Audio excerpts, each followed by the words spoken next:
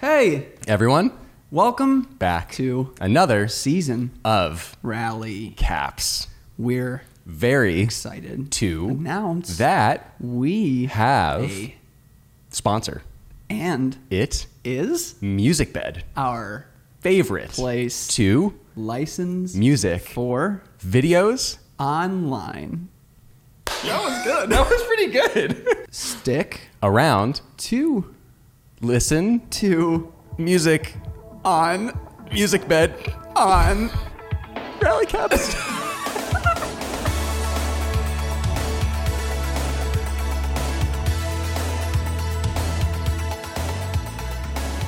Let's go. Hey everyone, welcome back to Rally Caps, a podcast for the creative entrepreneur building a business for the long haul. Today, we are joined by Rob Abasalo, owner of the Robuilt YouTube channel, currently based in the middle of nowhere, Tennessee. Rob and his wife Ashley started their young married lives in Kansas City after longing for change and craving a hip metropolitan lifestyle with access to some of the best food imaginable. They made the leap and ventured to LA. Having saved up enough for a down payment on a house, they did the impossible and bought a home in California. To offset the Cali home expenses, they quickly started renting out the garden apartment of their house on Airbnb. And shortly after, Rob built a tiny home in their backyard with his own bare hands. Fast forward a few years, Rob is now building an Airbnb empire around the globe with a variety of properties ranging from tiny homes, cabins, tents, and yurts to tree houses, bomb shelters, submarines, and sheds. Ranging from Los Angeles to Joshua Tree, Wisconsin to Tennessee, and Russia to Jeffrey Epstein's island. In a matter of a few years, Rob took himself from a small salary paying job to now grossing over $1 million in 1 year, which is equivalent to roughly 90,000 Chipotle burritos, which might be a more preferred form of payment for him. Is that all correct, Rob?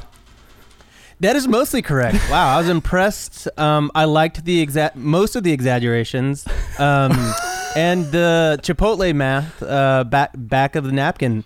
That adds up, man. Yeah, I made sure that math checked out because I knew you were going to do that in your head after I said it. Yes, happy to be here. Sorry, is there more to your intro? I don't want to. No, that was the longest one I've ever done. I always forget, like. I'm very new to podcasts, so the whole be polite, and then you sit there and you listen to the other people talk, and then you're like, my turn, yes, and then I'm always scared to interrupt. So now I'm just saying I apologize in advance, and then I'll get caught up listening to y'all, and then you're gonna look at me, and I'm gonna be like, oh, that's right, we're doing a podcast. Man, well, okay, so I said a lot of things, but I feel like we're even leaving more out on all the things that you do. So are you able to fill in some of those gaps a little bit? I touched a bit on Kansas City to LA, but maybe just kind of filling in the gaps from there to where you are now. Absolutely, man. So it was a dark, wintry night in 1989. Yeah, man. So I went to college at University of Texas, and I majored in creative advertising, and I started my career in Kansas City. I was in advertising, and at the time, it really felt like that was my dream job. It really was. I wanted to live the life of an ad man because I just thought it was such a cool thing to create commercials, and really I kind of think of it as creative revenge a little bit, because I had so many jingles that have stuck with me since I was a kid, and I was like, man, I'm gonna do that to someone else. I'm gonna make them remember my jingles. So I broke into advertising that way, but that was a weird phrase. It really wasn't. We'll just edit that out. Anyway, yeah. So moving forward, I started trying to always have little side hustles here and there. I started a woodworking business in Kansas City, and I would always document those different projects on Instagram and everything. And people really took to that type of stuff really, really well. And they always encouraged me, and they said, man, you got to start a channel, and you need your own HGTV show and this and that. And so, that was always a nice thing that I always heard. And so I wanted to start a YouTube channel for a while, but advertising, not paying the bills. So what we did was we made the very smart decision, being highly broke and in student debt. And we said, hey, why don't we move from this really affordable city, Kansas City, and buy a house that's 4 times the cost, and a city that's significantly more expensive. I mean, that's probably going to work out. It did. And I'm really glad that we did. So I moved to LA. I got a really big raise in my career at that time. And so it really did actually help a little bit at the time. And we bought a house, and I had to make the decision if I was going to break my lease or pay $2,000 basically to break it, or if I was going to stick it out. And I told my wife, I was like, man, I heard about this thing. It's called Airbnb. You rent your house out to strangers. What's the worst that could happen? And she was like, oh boy, here's another one of your crazy ideas. And I was like, look, this one's crazy, but I'm pretty sure it's going to work. And she was like, all right. And so we bought this house. I ended up putting that apartment on Airbnb. That apartment ended up really turning things around for me financially in a way that I never expected, just in that it was somewhat of a catalyst to the rest of my financial success. And so as I started making a little bit of money, I was like, wow, what if I had 10 of these? And that was really the beginning of it all. And so I bought this house. I had a studio apartment under that house that was 300 square feet. Started Airbnb-ing that. That was paying 50 to 75% of my mortgage. And I was like, insane. Like, we got to do this again. I was like, what if we built a tiny house in my backyard? And Ash was like, but you don't know how to do that. And I was like, I know, but it's going to be fine. And I built this tiny house. I thought it was going to take me 2 weeks. Cost me $40,000 is what I thought. And what it actually ended up taking was 13 months, and it was $72,000. So a lot of hard lessons along the way. A little different. I'm going to do the thing now where I'm going to let y'all say, well, hey, let's unpack that a bit. But I'll shut up now. What's up? Did that answer your question a little bit? That was great. Fill in those gaps? No, that was perfect. I mean, I was wondering with the 300 square foot apartment below, were you like in a neighborhood where that was like a good place to be in LA for Airbnb, or is it just kind of like a random spot? Because I know you talk about location a lot with your properties. Totally, man. Yeah. So a couple of back-to-back home runs on both of those Airbnbs. Like the apartment was 15 minutes away from LAX, which is the airport in LA. And so very great location in that it's central to everything. The house that I bought was about 10 minutes away from that. And, I was like, yeah, it should be just as good. And yeah, it's in a neighborhood. It's not necessarily like, it's not like a walking type of, you don't pop out of the house and then go like walk somewhere. And then, but in car though, it's a great location. We're, 20 minutes from downtown, 20 minutes from the airport, 20 minutes from like Venice. And so, 20 minutes, like no traffic, right, or during a pandemic, it's 20 minutes, but like in any other time, it's a little bit more. But yeah, relatively good location. And like I said, didn't expect it to do super well. Like it was really scary for us to buy. It was a $624,000 house. I imagine we'll probably get into some of these numbers in a bit. And our house in Kansas City was $159,000. So this house really was a lot more, and we could not afford it. I'm not bragging. I'm just saying, like, we stepped into this knowing bad financial decision. Let's go with it, because that's what we do. And but I had this sneaking suspicion that studio apartment would make between $2,000 and $3,000 a month on Airbnb. And so I was like, let's roll the dice. I think this is going to work. And that's exactly what happened. So it really did help subsidize the mortgage, and that's really. I say this because I had no idea what it would become and how I would grow as an entrepreneur because of this, these decisions that I made. And yeah, I still have that house today and I miss it living here in Tennessee. It's, we miss home sometimes, but that house is very special to me. That's awesome. Does owning so many Airbnb properties all over the place give you a better idea of where you might want to live long term? Like, is it cool having all these spots in different places with different, amenities or different kind of like benefits, like geographically or regionally? Like, is that like a cool way to like see the country also, like travel a little bit and like have a reason to like see more of the world? Yeah. So yes and no. And it depends. So basically my dream when I was like doing all this was, hey, if I could have, 12 houses, specific goal, because I was like, that means my wife and I could go and visit one house a month and we could just travel around the country. And so that was always my goal for a really, really long time. And, that's theoretically what the purpose was, is like to travel and everything. I will say when it becomes a business, it's a lot harder to actually go and enjoy your places. Cause like, like for example, I have a tiny house in Joshua Tree, California, about 2.5 hours from my LA house. And I was like, man, I'm going to build this, and it's like my tiny house, and we're going to escape here. It's going to be our like getaway. And we really haven't stayed that much at that tiny house. In fact, my friends and other YouTubers have stayed longer than I have at that tiny house, because it's a churning machine. It's like automated.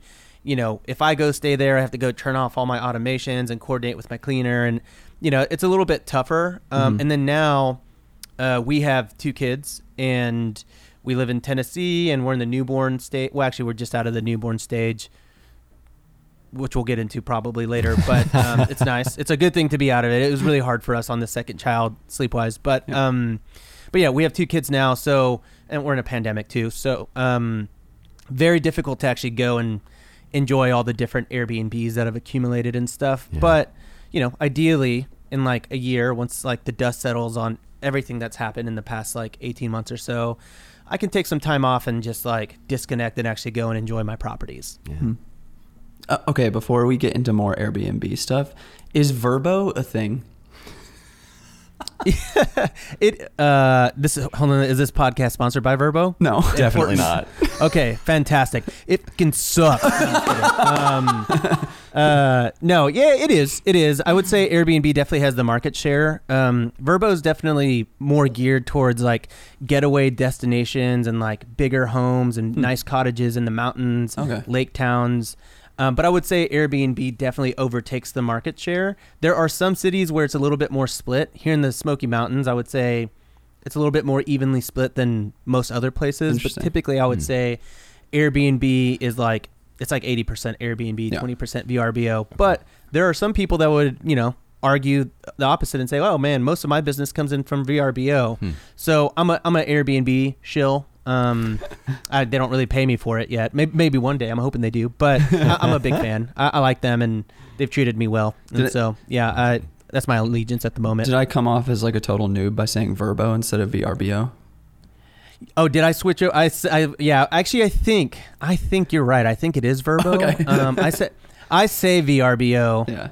And then I was like, well, I'm just gonna go with what Eric said, and then I forgot. So I don't know. Honestly, I don't know which one it is. But I guess while we're here, today's podcast is brought to you by Airbnb. Use Rob's link in the description. If you sign up to be a host. Sign up with my host. I'll be your Airbnb ambassador, and I can help onboard you and blah, blah, blah, blah, blah. Now you can live anywhere you want for 1 week or less. So Airbnb stock went public last winter. I heard Graham Stephan talk about this not too long ago, talking about how he's so invested in YouTube because he uses it so much for his business. Is that something you're interested in as well? Is that something like you want to go that route of investing in that way too because you believe in it so much, or like investing in the actual Airbnb company, like in stock and stuff? I've got a very bittersweet relationship with stocks and investing at the moment. Like this is like I know some of this. It's like every time, man. Like so this is like the first time really in a long time where I've made like money to like invest and like do extra things and stuff. And so this year was a great year for me. And so I was like, all right, boom, like let's buy some stocks. I'm going to buy Airbnb. I'm going to buy like Atlassian. I'm going to buy some Bitcoin. Literally like as soon as I pumped all of those, it's just like everything went significantly south. It's all back on the rise now, thank goodness. But that's one stock that I probably will never sell. Yeah, I mean, I just think we're at the very beginning of this like short-term rental industry. Yeah. Like, I think that we're really at the beginning of something new when you start seeing like these Wall Street dudes and hedge fund peeps like starting to get into the game as like giant conglomerates, which is a little frustrating in and of itself. Yeah. But once that starts happening, you're like, okay, so it's happening now, right? So I think for me, I'm going to hold on to my stock. I'll probably always buy stock in Airbnb because I think it's here. It really did super well during the pandemic. Not for the first couple of months for some people, but then it rebounded and it was a cash cow, the actual company itself. And so I just think that it's seen the worst of its days, the worst possible way, and something that no one ever expected. So I just feel like if it could kind of get through that, then it's going to be here for a while. So true. Totally. It definitely proved its resilience and all of that. I feel like, I don't know, I'm very new to the world of Airbnb also, but you have... How many properties currently on Airbnb? It's 11? I have 14 at the moment. You have 14 at the moment. A few, a few of them are mine, and then a few of them are like co-owned with different partners and stuff. I can't tell if we're underselling that or not, but that seems like incredible to me that you have that many properties and that you're managing that many things. Is that common amongst people that are really making a business out of Airbnb, or are you kind of an outlier in that? No, you know what? I honestly don't.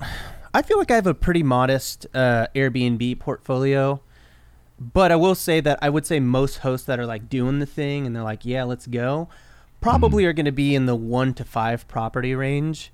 So I definitely am like more advanced compared to like, most, I guess I would say the majority of Airbnb owners. But then there are people that are like so far ahead of me, like eons and eons. I don't know, wrong word, but they're very, very far ahead of me. And so, I think for me, I'm really proud of it. I have 14 now. I hope that, my goal is like year to date, like 365 from days from today. I want to have 30 Airbnbs minimum. So I do plan on like doubling up. Wow. And that's going to happen through my tiny house village here in Tennessee and a few other investments that I'm working on right now. Okay. But at this moment, I think it's a really great place to be for where I am, where I've been financially. And I think that's probably, I like that. Like, I like that I'm here right now because I think I'm still at a point where I can help relate, like where I can be relatable to people on YouTube and like say, hey, I'm still like working through this. I'm still figuring out my business. I'm still scaling up. Here's what I've learned. I'm a normal guy. I promise I can help you do this too. And I think people are like, okay, cool. Whereas if I had started my channel when I had like 200 units, it's not that I wouldn't be relatable, but I think it's just tougher for people to feel like they can get there. The relatability. Totally, yeah. They're like, well, 200. I don't even know how to get one. Like, that would seem so impossible. And then they would probably just turn away from your videos in general because they're like, well, I can't do what he did, so I'm out. Rob, I have a story for you. I don't know if I told this in depth to you the first time we chatted, but I was going out to the East Coast to go and film a wedding with him out to New York. And I like totally messed up and went to the wrong airport. So I ended up driving on the trip. It's stupid. But on the way home, that's how I found your channel because I was binging some of your stuff. But yeah, it's so interesting to see the relatability you have because I feel the same way with starting my YouTube channel and us starting Rally Caps with just kind of not really knowing anything at the beginning, and that relatability factor seems to be something that people tend to trust you so much more. I kind of wanted to use that as a segue into like with YouTube in general. Do you feel like the start of starting Airbnb and doing that first garden apartment was the best decision you made for your business, or starting a YouTube channel was, or is it just apples and oranges? Yeah, I think it's a little apples to oranges. I mean, look, I've always wanted to start a YouTube channel. I would say since college, it was always something that like interested me. And I was like, well, what would I even talk about? Like, I really would have had no YouTube channel other than like daily. Well, I mean, a lot of people have it, but I don't think I would have like had any kind of success at it, Sure. And but being in creative advertising, you're probably like, that's exactly what I want to be doing. Yeah, man. I mean, it's just, it was always a desire, but I didn't have the gimmick or not the niche or the content or the topic, whatever. And when I started doing the DIY stuff in Kansas City, a lot of people were like, oh my God, yeah, you should do this. And I was just like, I've kind of just always felt like I've been out of time. It's just like I think it's just, I'm ADHD. So I'm just always like mentally spread thin because I'm just always thinking of everything and working on a little bit of everything instead of like one thing. So I was really just trying to like make an extra $400 a month making furniture. And so the thought of like recording that was crazy to me. And so in LA, when I was working at my last agency, I went and I sat down with a couple friends before we broke for the holiday, December 23rd. And, we were all sitting around talking about YouTube, and I was like, well, I've always wanted to start. They said something about YouTubers make so much money or blah, blah, blah. And I was like, well, I always wanted to start a channel. I want to be this like kind of weird, quirky take on DIY. And like at the same time, they were all like, dude, you've got to do that. And I was like, yeah. And they're like, yeah.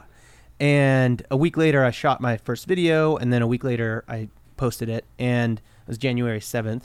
2020, like right before the pandemic. And wow, that was very, very difficult for me, by the way, like to do that. And I quickly realized doing DIY is just, man, like my favorite guys on YouTube are Ben Ueda and Mike Montgomery from Homemade Builds and Homemade Modern. Like, and so those two guys, Homemade Modern and man, Modern you know Builds? It doesn't matter. Both Modern Builds. There we go. I guess I'm not that big of a fan. No, I'm just kidding. Those guys, like, for me, really inspired me. Like I watching their channels, like in the past, like, 5 years, I was like, I want to do that. I want to do that, And so I was like pretty bummed because I knew I had this like tiny house short-term rental business.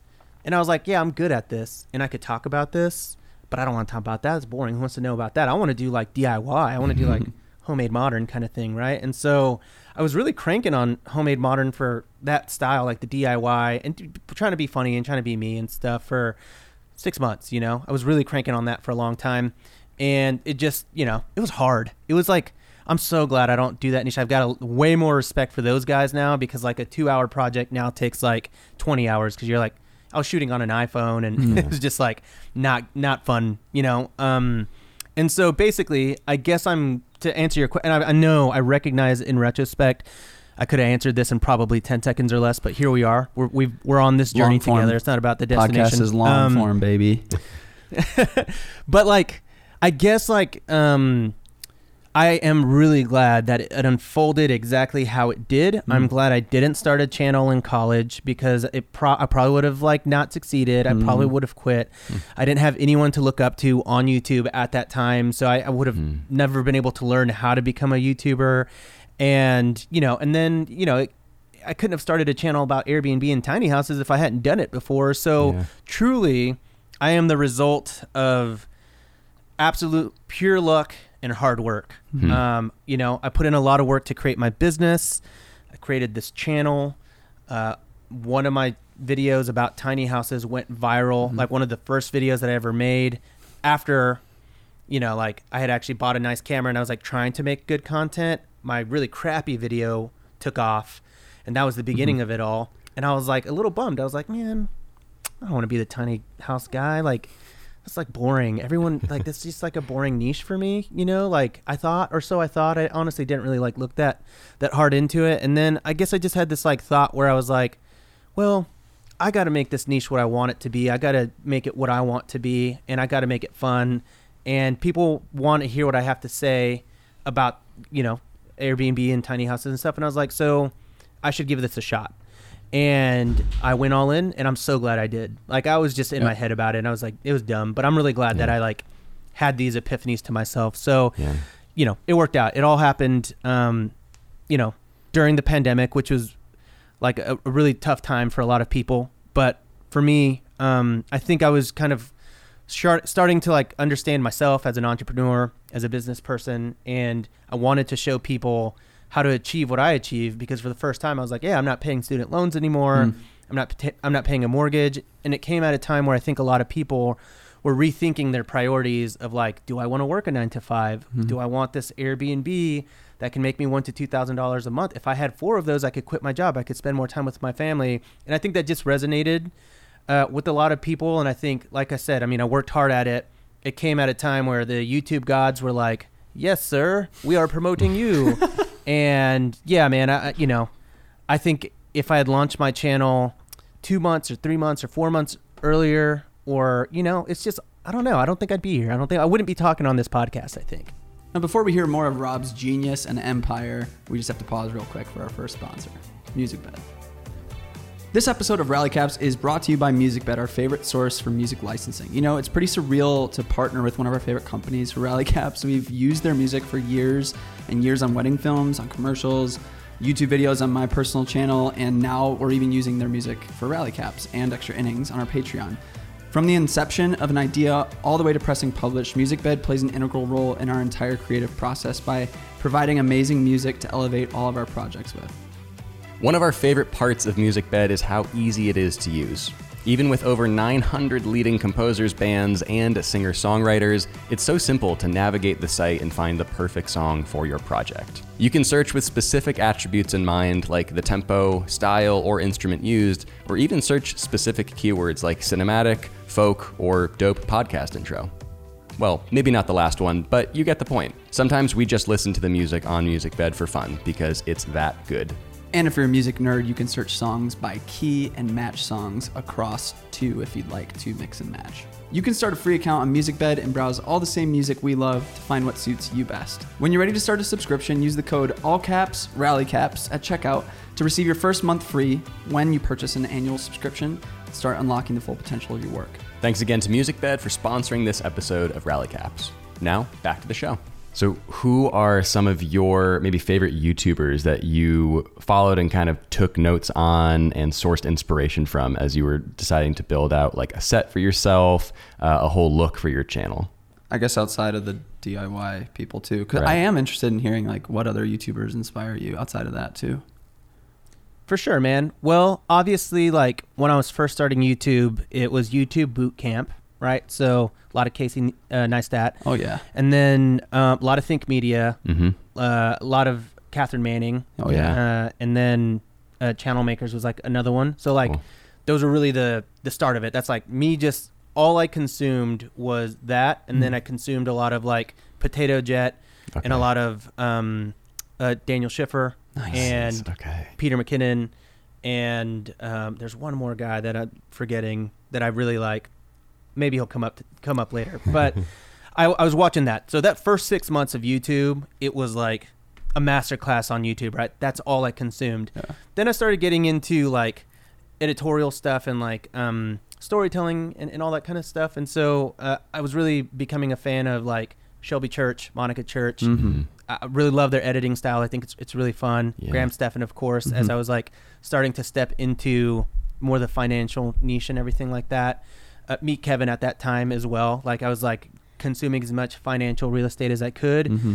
And now that I'm out of like learning, and so I always say like when you're starting a channel, you want to emulate the greats. And so, take from the people you love, right? Mm-hmm. And so first stage is learn it.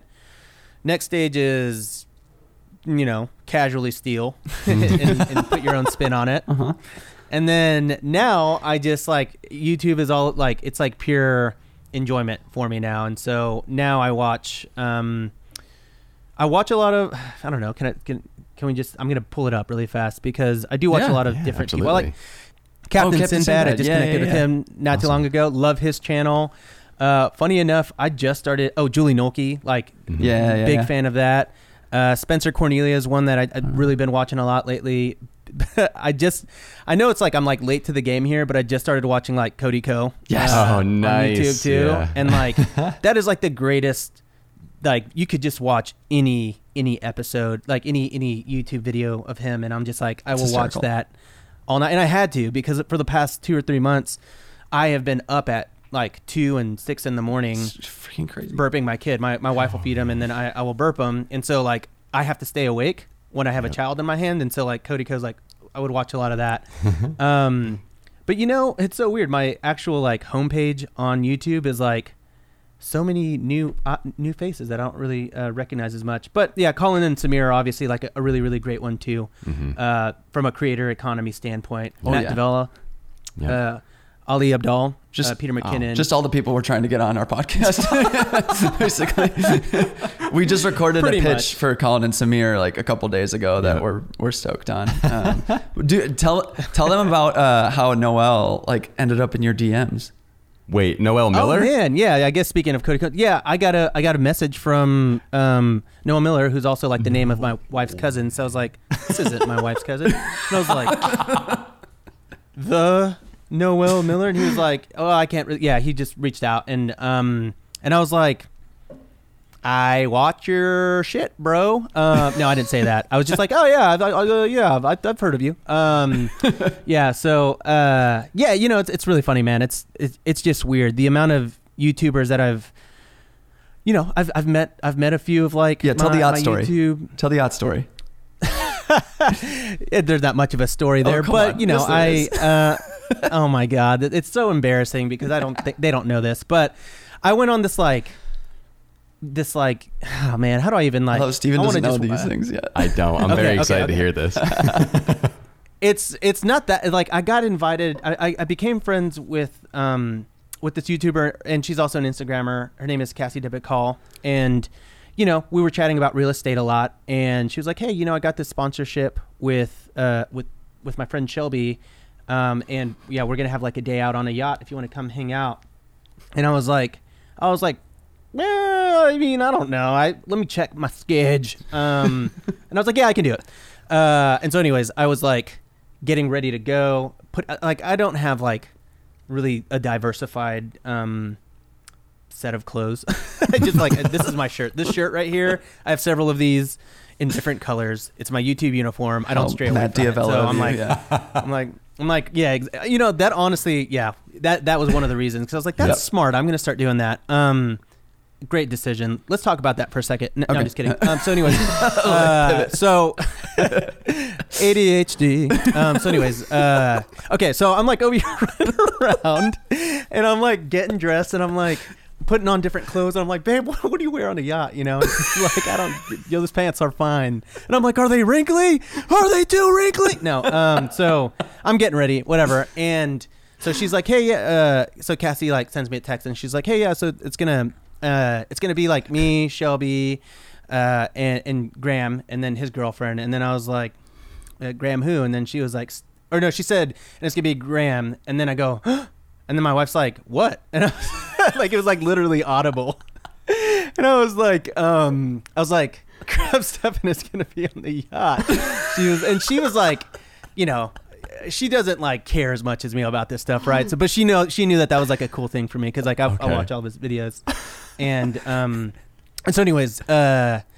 So I go on this yacht and I'm just like, okay, cool. I'm gonna, and like I talked about this like for so long with all of my best friends, and I was like, why am I being invited to this? Like who am I? I had like 25,000 subscribers. I had just this was like right after it became creator on the rise for YouTube for like a day. And so I was like, you know, it was like a big month for me, but I was like, I'm a nobody. So this is odd to me. And so we're all just like unpacking like why. And they're like, well, do you think, is it like, they were all like, it must be like a YouTube cult or something, or like there must be some kind of cult that they're trying to enlist you in because you're right. You have no business on this. Oh my God. I've never talked about this. So anyways, okay. So I go on the boat. I show up and I'm like trying to play it cool. And so, so like Graham and like Shelby like come up and they're like, hey, how's it going? I'm Shelby. And I'm like, oh yeah. Shelby, last church? Yeah. I think I've seen a video or two. Graham? Never heard of you. And so I'm like and they were the same. Well, they probably actually didn't know me except, so I'm like trying to hang out. I'm like conversing with Graham and I'm like, yeah, man. So we're like talking about real estate. He's like, what do you do? I'm like, oh, I've got this channel. And he's like, oh, cool, man. And so we're like talking, and then like I would find myself like finishing sentences for him. Like we were talking about editing, and I was like, oh yeah, I've hired an editor. Obviously you've got an editor. And then I was like, if you had a channel, you probably do, which you don't, because I don't know who you are, man. I've never seen you before in my life.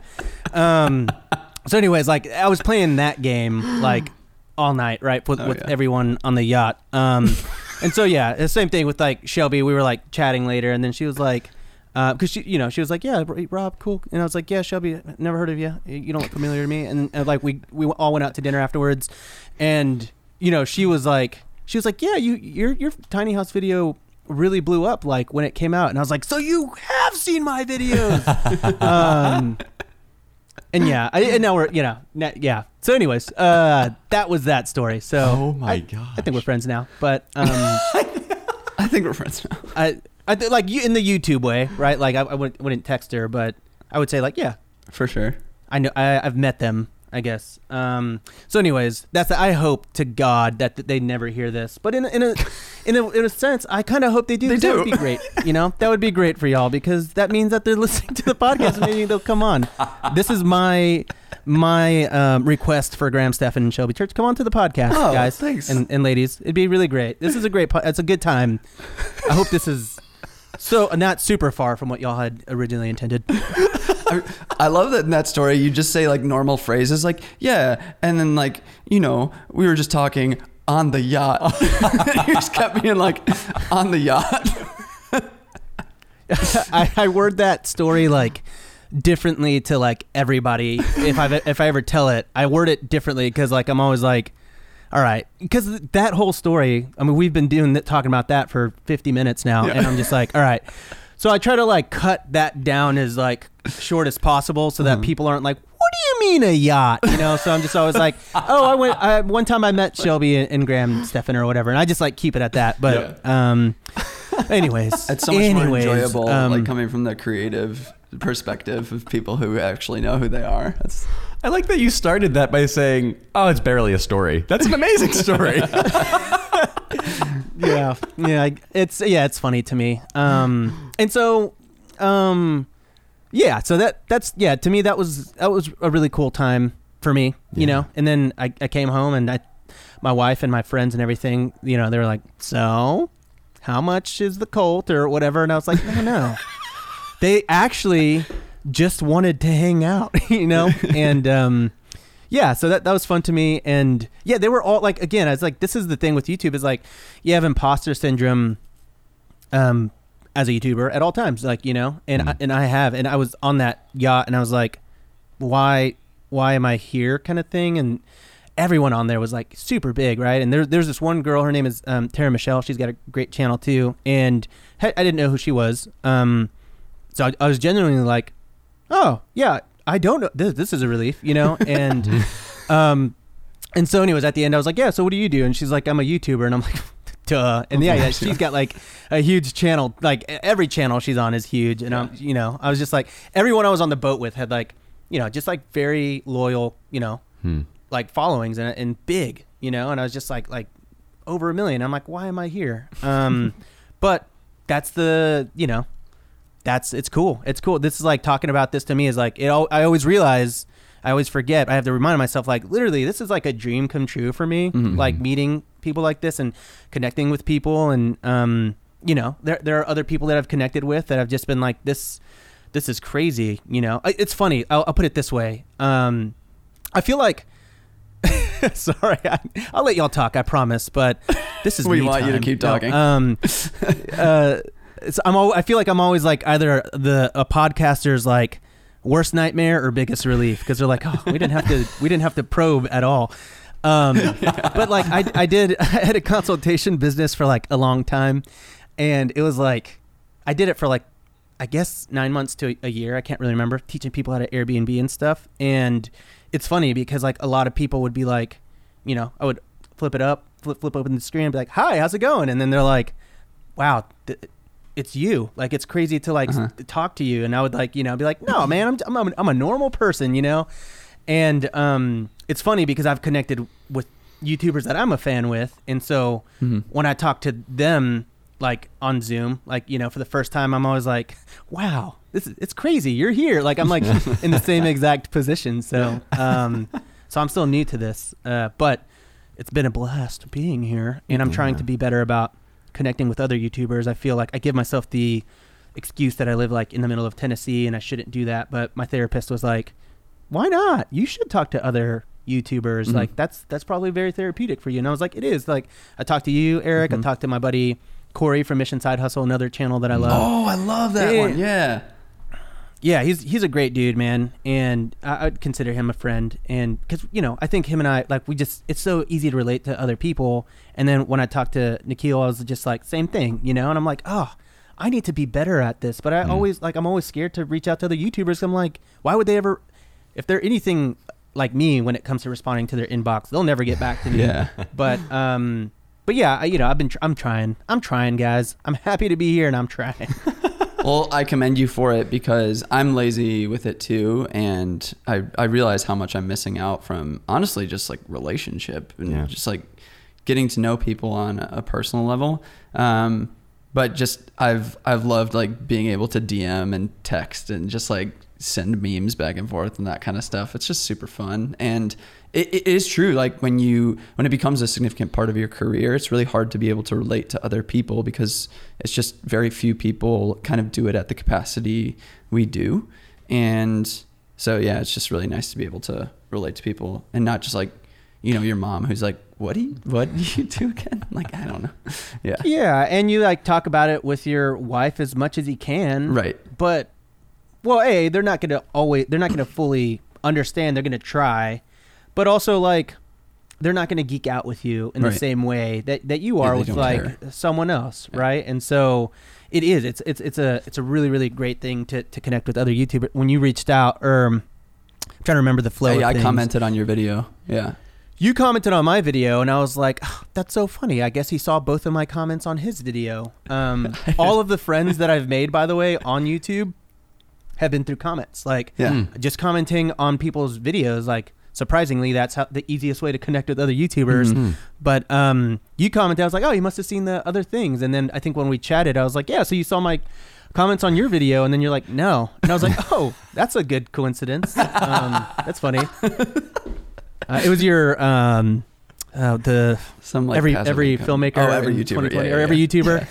Yeah, and I commented, I was like, this is so good. And then I think like a month later, I had watched it like 3 more times, and I was like, hey, by the way, I've watched this several times, and this is like the best video ever, or whatever.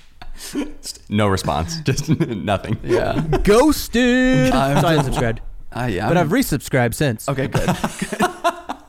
I could go on for days. I want to pivot back a bit into the Airbnb stuff, and just kind of as we're starting to get the idea of maybe this being a part of our future and a part of our business or whatever we're thinking as far as short-term rental properties.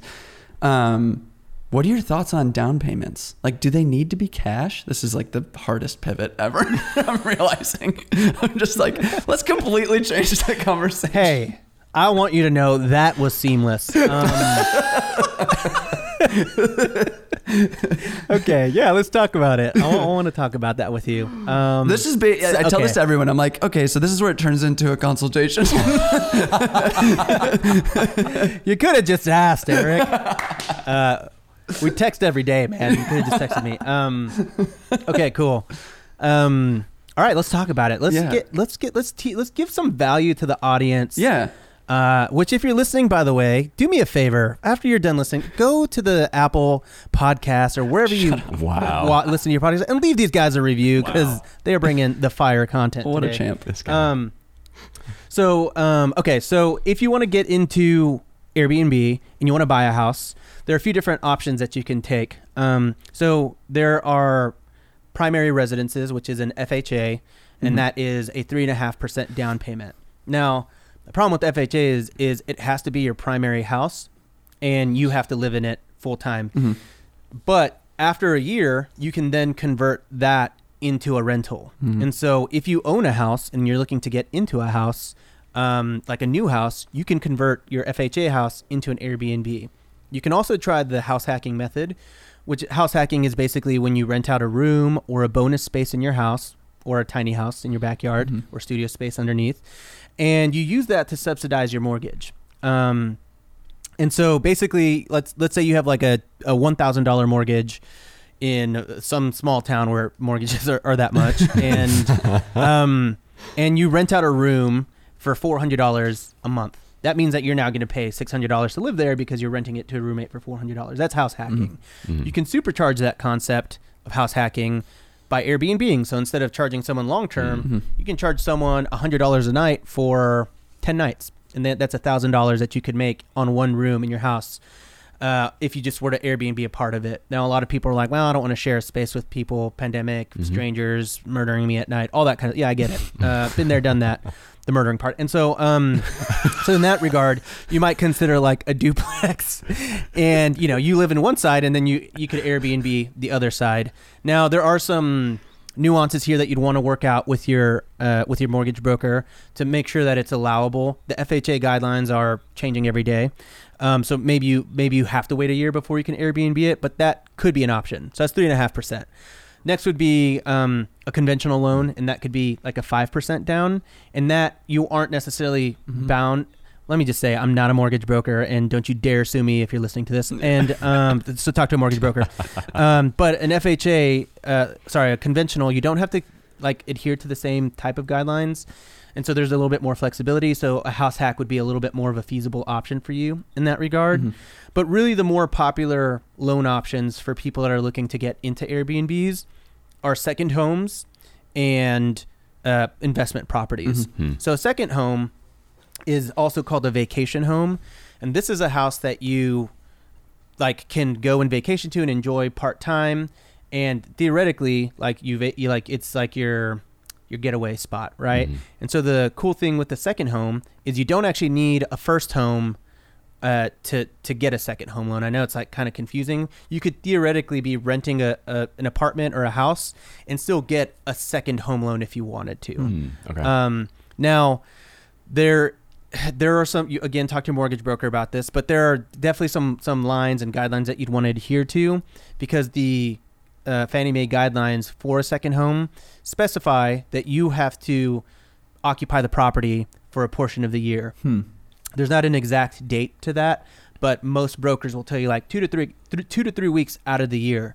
So if you're looking at buying a vacation home, like for you live in Chicago. Mm-hmm. If you want to get a like where I just went in Wisconsin or Madison or Milwaukee, you're like, I want to be on the outskirts here, and you wanted to get a second home. You've been thinking about doing that, but you can't really justify the expense of buying a second home that you're going to be in for 4 weeks out of the year.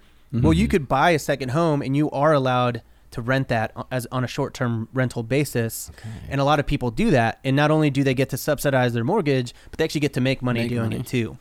Okay. Yeah. So that's always like an option for people. And then the last one is going to be just a straight up investment loan. And that could be anywhere from a 15 to 25% down payment. So and that's where it starts getting very, very difficult. Yeah. Mm-hmm. It's, doubles how much you actually need. Yep. So you've got options no matter where you are in your journey, but check with your mortgage broker to make sure that you're allowed to do it in your area and you're conforming to all the guidelines and everything like that.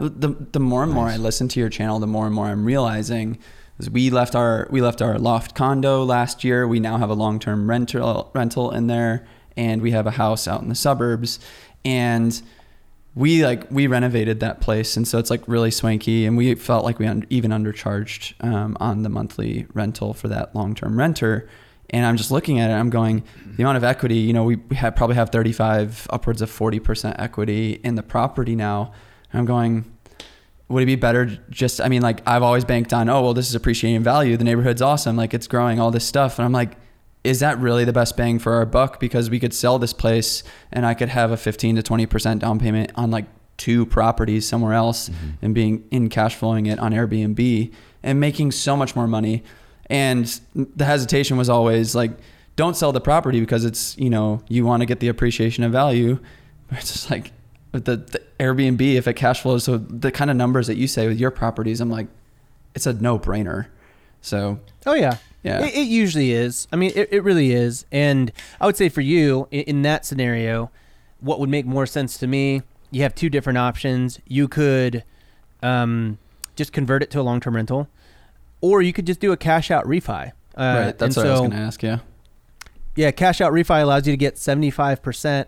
Well, really up to 90%. It depends on your lender, but you could get feasibly up to 90% of the equity that you have in a house. So if you have $200,000 of equity in that condo, you could feasibly get up to $180,000. Yeah.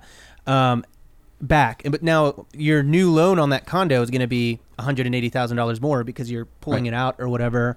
But so long as you're cash flowing on the Airbnb side of things, no problem. Awesome. Yep. And then you've got this 180 that if you were to even just do as a 20% down payment, that $180,000 could buy you up to like $800,000 of houses, which could be 2, maybe even 3, depending on your strategy. Right, you're just like dispersing the equity and then cash flowing all those properties. Exactly. And you do that a few times and, that's a real business for you. Right. Mm-hmm. And what's the difference between cash out refi and a home equity line of credit?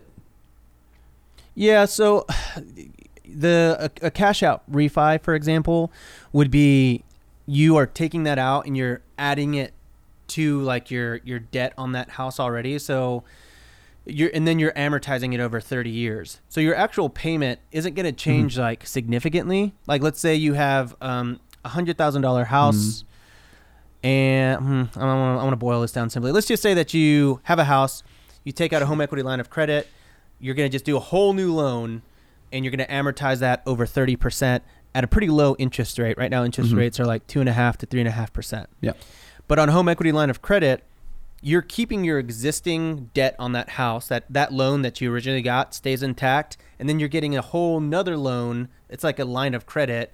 So you'll have, like if you have $200,000 of approved equity, you'll get that as a credit line, and it's amortized a lot differently. Like mine is 10 years, and it's basically like a loan that you can choose as much or as little as you want. So you don't necessarily have to take all $200,000 out if you don't want to. You could spend $20,000 to remodel your kitchen, and you're only going to pay interest on that $20,000, but not on that, $180,000 that you have left over. And so it's like a credit card. So what you use, you'll pay interest on, and then you can kind of keep it tucked away for a rainy day. So I have a $120,000 line of credit on my LA house. I like to just have that. I could go and use that tomorrow to buy some cheap flip it, pay it all with my HELOC, and then once I sell that house, pay the HELOC off and start over if I wanted to. Epic, yeah. And Rob, real quick, can you define what a HELOC is for me? Home equity line of credit, HELOC. Yeah. Excellent. Yes. Very good. Very good. Okay, cool. I was like, that's an awesome sounding word. Have no idea what that means. Yeah. That was in my original that is question. what the Rally Caps podcast is all about. Awesome sounding words. Yeah, baby. I gotta say, I was watching your most recent videos, maybe like an hour before we started recording, because I was like, Nice. Rob and I haven't really chatted that much. I kind of want to get a feel for what he does. I think the most recent video that you posted was about loans, and you recorded that video in the room that we're talking to you in right now. So and he's having the YouTuber you basically moment. said like every single thing in that video, almost word for word. I'm like, man, he nailed it. Like that's so, like he delivered it live just as good as he did in the video too. I'm like, that's amazing. It's he locked in his head. Yeah. Stop. It's dome rocked. That's a new term I heard about recently. Dome rocking. Have you heard that? No. I'm still learning what it means. I hope It basically it's means I'm when like you borderline uncomfortable with it. Okay, I think it's whenever. Well, okay, I've heard it a couple ways. Urban rock is when Dictionary, you real say quick. something Oh, yeah. and you blow their mind is like a dome rock. But I think the actual use of it is when you say something that really sticks with somebody in a bad way. Like if you're like, Okay. hey man, I really like what you're doing with the scraggly beard, then like all day you'd be like, I thought my beard was good. Oh man. Oh my gosh. Honestly, wrong use of that term, but I'm glad that you like the videos. Yeah, I do. I'm loving them. One of the, I think maybe 2 or 3 weeks ago, you also posted a video about how you're projected to make $1 million in 2021, which is an incredible accomplishment for one. Congratulations on that. Thank you. It's unbelievable. In that video, you're kind of almost working through like the thought process of that on the spot, kind of just like appreciating what it meant, how that's been a goal of yours, and how it's actually going to happen this year and come to fruition. Now that you've had a little bit more time to let that like sink in a little bit more, do you have any more thoughts you wanted to expand on from that video, or like anything else that's kind of just come up as you've been able to sit in it and accept that as like your reality for this year? Yeah, man. Sure. That's a good one. First of all, let me ask something. Do you have a YouTube channel? I probably should have done some research before this. I do, and it has 300 subscribers. Hey, that's okay.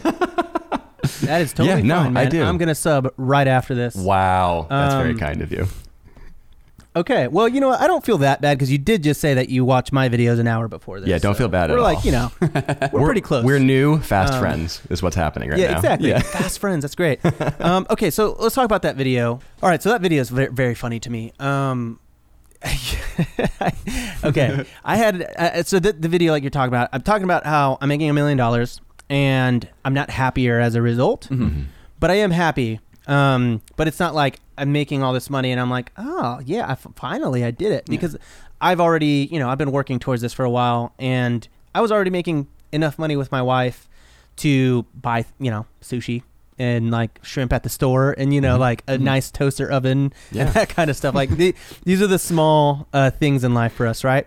So, but these are things that like, all right, let's talk about that for a second. I have always bought shitty toaster ovens like my whole life. And so like the $10 one that like burns your toast every single time. Oh, it's terrible. And so when we moved to Gatlinburg, I was like, we are going to buy the nicest toaster oven money can buy. And we spent like $200 on a toaster oven. And honestly, it was worth it. And I don't regret it. And I'm unapologetic about it. But anyways, so that's where we're at with that. So anyways, we make enough money now to where we can afford those simplicities and those things. And so making more money hasn't really changed much. I have more money. And so obviously I'm more secure and I'm happier about being more secure and also recognize highly privileged to make this amount of money. So very real conversations with myself and reflections.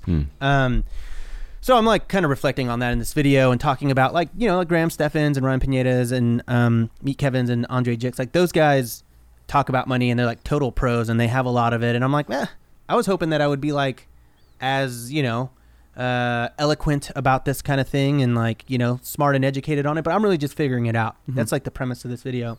But and I'm like, I'm happy in this, hey, I just want you to know I'm not happier because of the money, but I am happy, However, if you watch the video, I do look a little like bummed out and somber in it a little bit. And so I had to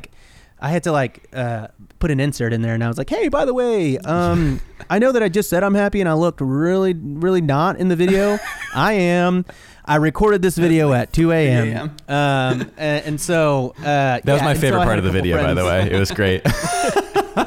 And I had a couple of friends reach out and they're like, hey man, if you ever need to talk, I'm here for you. And I genuinely appreciated it. And I was like, guys, I'm fine. Like I really am. I can't. I just record at 3 a.m. and it's like really hard for me, Yeah.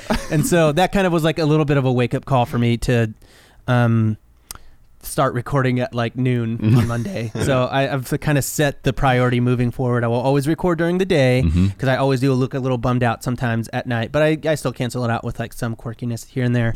So I recently actually like after I talked to Eric for a bit, I was like kind of thinking about going to therapy and stuff, and a bunch of YouTubers like were recommending BetterHelp, and I'm like easily influenced. I was like, well, okay, that sounds great, and I've been doing that.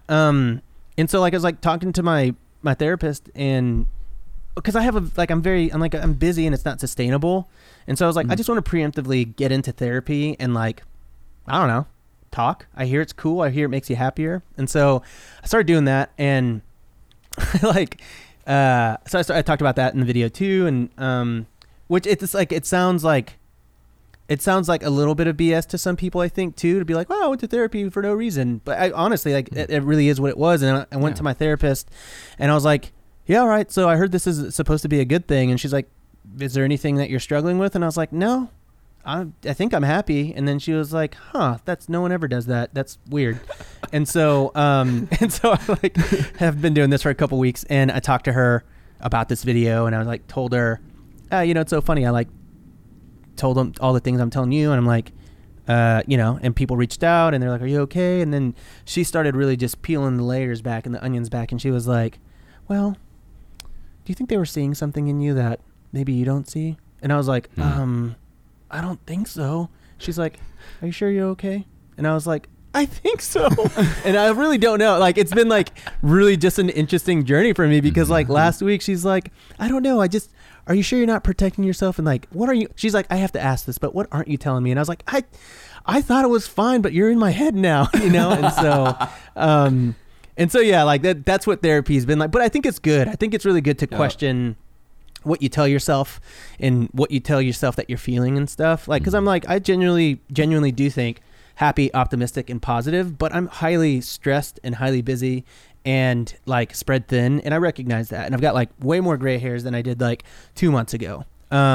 So, yes, I'm happy, but that doesn't mean I can't fix things. And so, I've been working through that because I've been like talking to my therapist about, I was like, I just don't know what my what my relationship is with money now. And like, I thought it was going to be, this monumental like thing for me, and it's not. And I was like kind of surprised by that. So do I have more to talk about it? I think I'm constantly evolving, and my big mindset shift that I've really discovered, which I would have talked about in this video, but I was like, well, I'll just leave that for another one because I need the content. But like time is like crazy valuable to me now in a way that I never imagined. And so that's kind of why I quit my consultation business, or why I shut it down. It was really successful, and I was booked a month in advance, and it was going really, really, really great. But, I just was booked at all times, like on the computer, answering the same thing over and over again. And I just didn't feel like it was using my time super, super well. And so what I've been working on in my journey is like cutting out things in my life that don't need to be there, and organizing myself in ways that I've never organized before, and having a schedule, because I left this 9-to-5 job thinking I'd have more time for my family. It's actually not true at all, because I've completely gone the opposite direction as an entrepreneur, and living that stereotypical like work 80 hours to avoid working 40 kind of thing. That's been me. And so I've really been just wrestling with like, okay, now that money's not as important to me, thank goodness, what can I do that's going to make me happier? And so I've been talking with my wife about it and saying like, okay, let's have a schedule. Me working 15-minute chunks all day in the living room with everybody in the room, it's not efficient, and I'm going to bed at 3, and that's not good for me, and it's not going to be good for the kids, and not good for you, because I'm not actually ever here. So I have really been working on just being organized and efficient, and like having a to-do list. And so Ali Abdal and Nikhil Captain Sinbad, like those and Matt Davala, like those types of channels, I've been consuming them like crazy, because I'm like, I need to be productive in a good way. And so I've been really just working on like taking money out of things and prioritizing time over that. And so, I'm still really figuring that out. Like I have a lot of things that I'm starting to do to like work on that.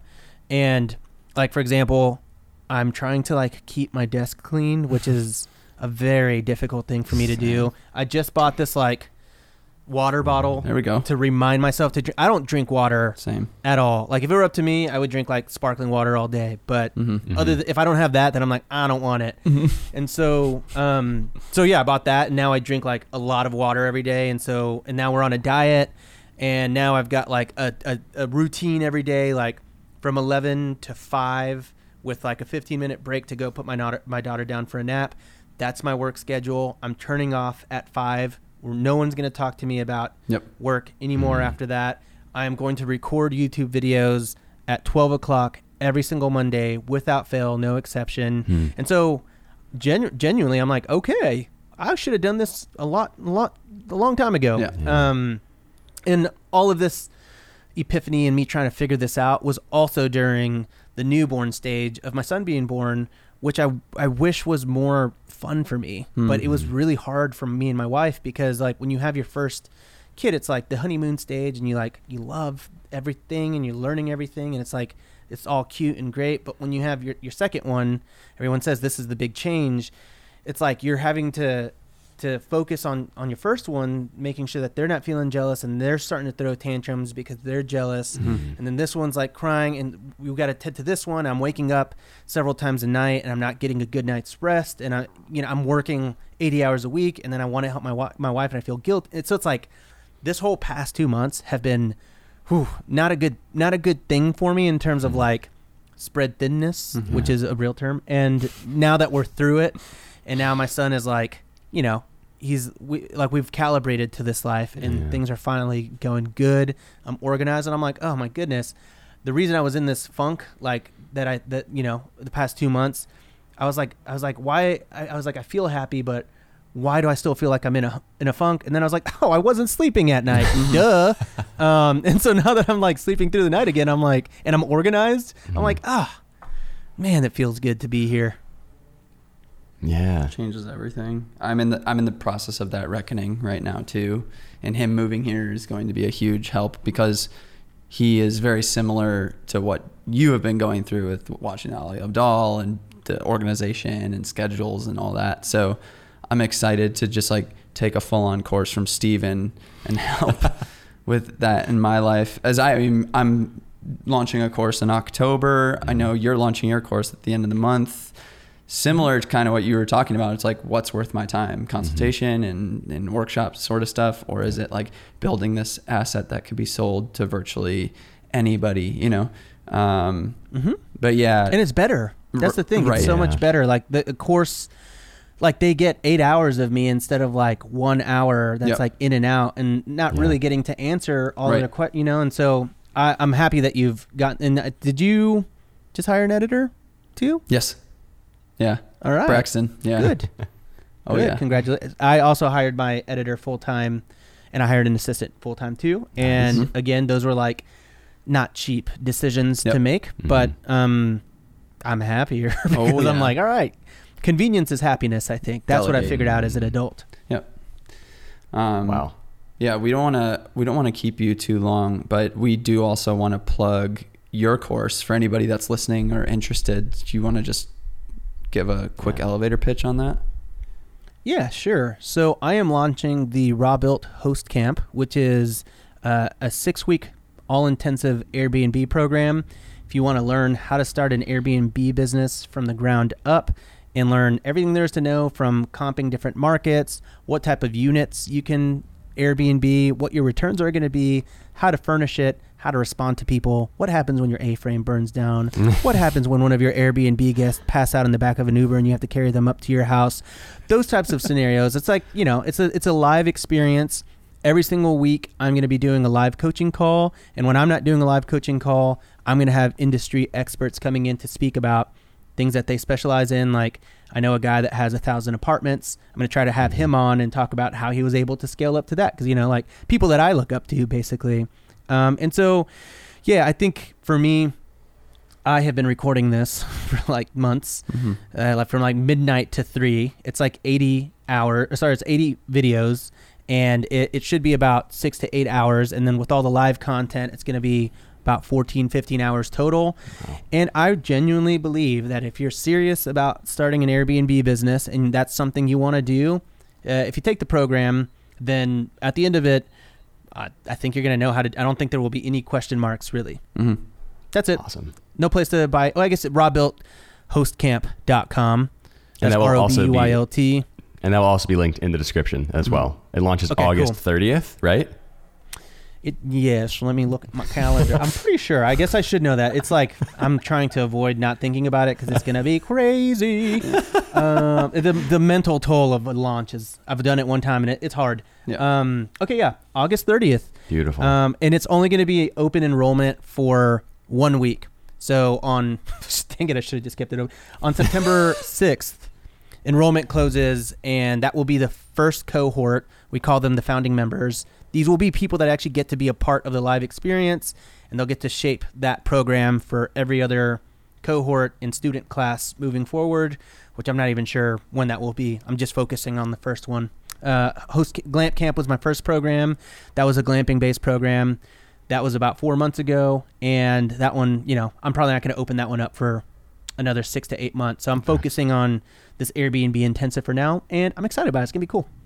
Epic. Okay. Last part is what we call batting practice. So we just ask you questions really fast and you have to answer them really fast. And if you don't answer them fast enough, we will move to the next one. All right, let's go. Favorite running shoe brand? Adidas. How many Airbnb properties do you have? 14. Graham Stephan or Andre Jick? Graham Stephan. Why? I just like his content Or more. hot dogs? I think I like his style. Sandwiches? Yeah. Do you cut your own hair? My wife does. Glamping or normal camping? Glamping. Why? Because I don't like to poop in the ground. What hair product do you use? Like a nice fiber wax. Favorite song from Inside by Bo Burnham? Comedy. Favorite seafood? Oh, no. Sorry. What did you ask, Garrett? Favorite seafood? Favorite seafood? Right, one more time. Scallop. Oh. Scallop. For the love of God, scallop. Can you hear me? Internet, help me. If you can hear me, I'm already dead. Where do you buy your socks? Bombas. Iced or hot coffee? Hot coffee. Iced or hot Preparation H? Iced, obviously. Best indie band? John Mayer. Not really. I don't know. Tennessee or Siberia? Tennessee. Best cryptocurrency? Bitcoin. Have you ever farted and it was definitely more than a fart? Yeah, several times.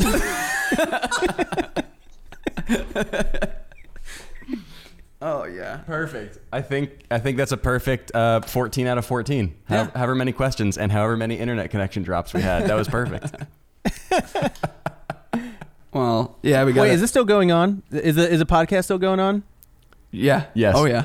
Oh, it is. Okay. Oh yeah. I was like, I'll just turn off my camera now. All right, fantastic, beautiful. Well, we just wanted to publicly on the podcast thank you. You just like shared so freaking much. It felt like a workshop from you in this episode, and I'm sure lots of people will be very stoked to hear from you as well. I feel like there's at least in our world, not a lot of people know about you because they're not necessarily acquainted, but there's so many people in the creative photo film world that want to get into short-term rental for sure, and they love design and they love all that stuff. So I think it'll be really cool for them to hear from you, and we thank you and we love you a lot. Yeah, for sure. Thanks for having me on. Have me on again sometime. Don't feel like, don't feel like, hey, I know it's only been 2 weeks, but no, I'm just kidding. You can have me on anytime. I'm happy to do this. It'd be amazing. We're just hanging out. Let's do a happy hour version. We hang better. out like at your Wisconsin Airbnb or something. Oh, that would be epic. Tight. Oh, shoot. Yeah.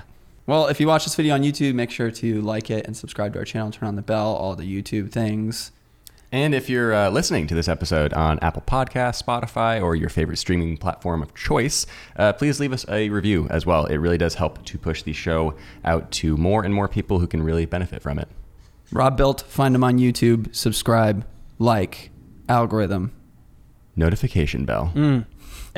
Occasional comment. Oh. Long and thoughtful. Long and thoughtful comment. I read every single one.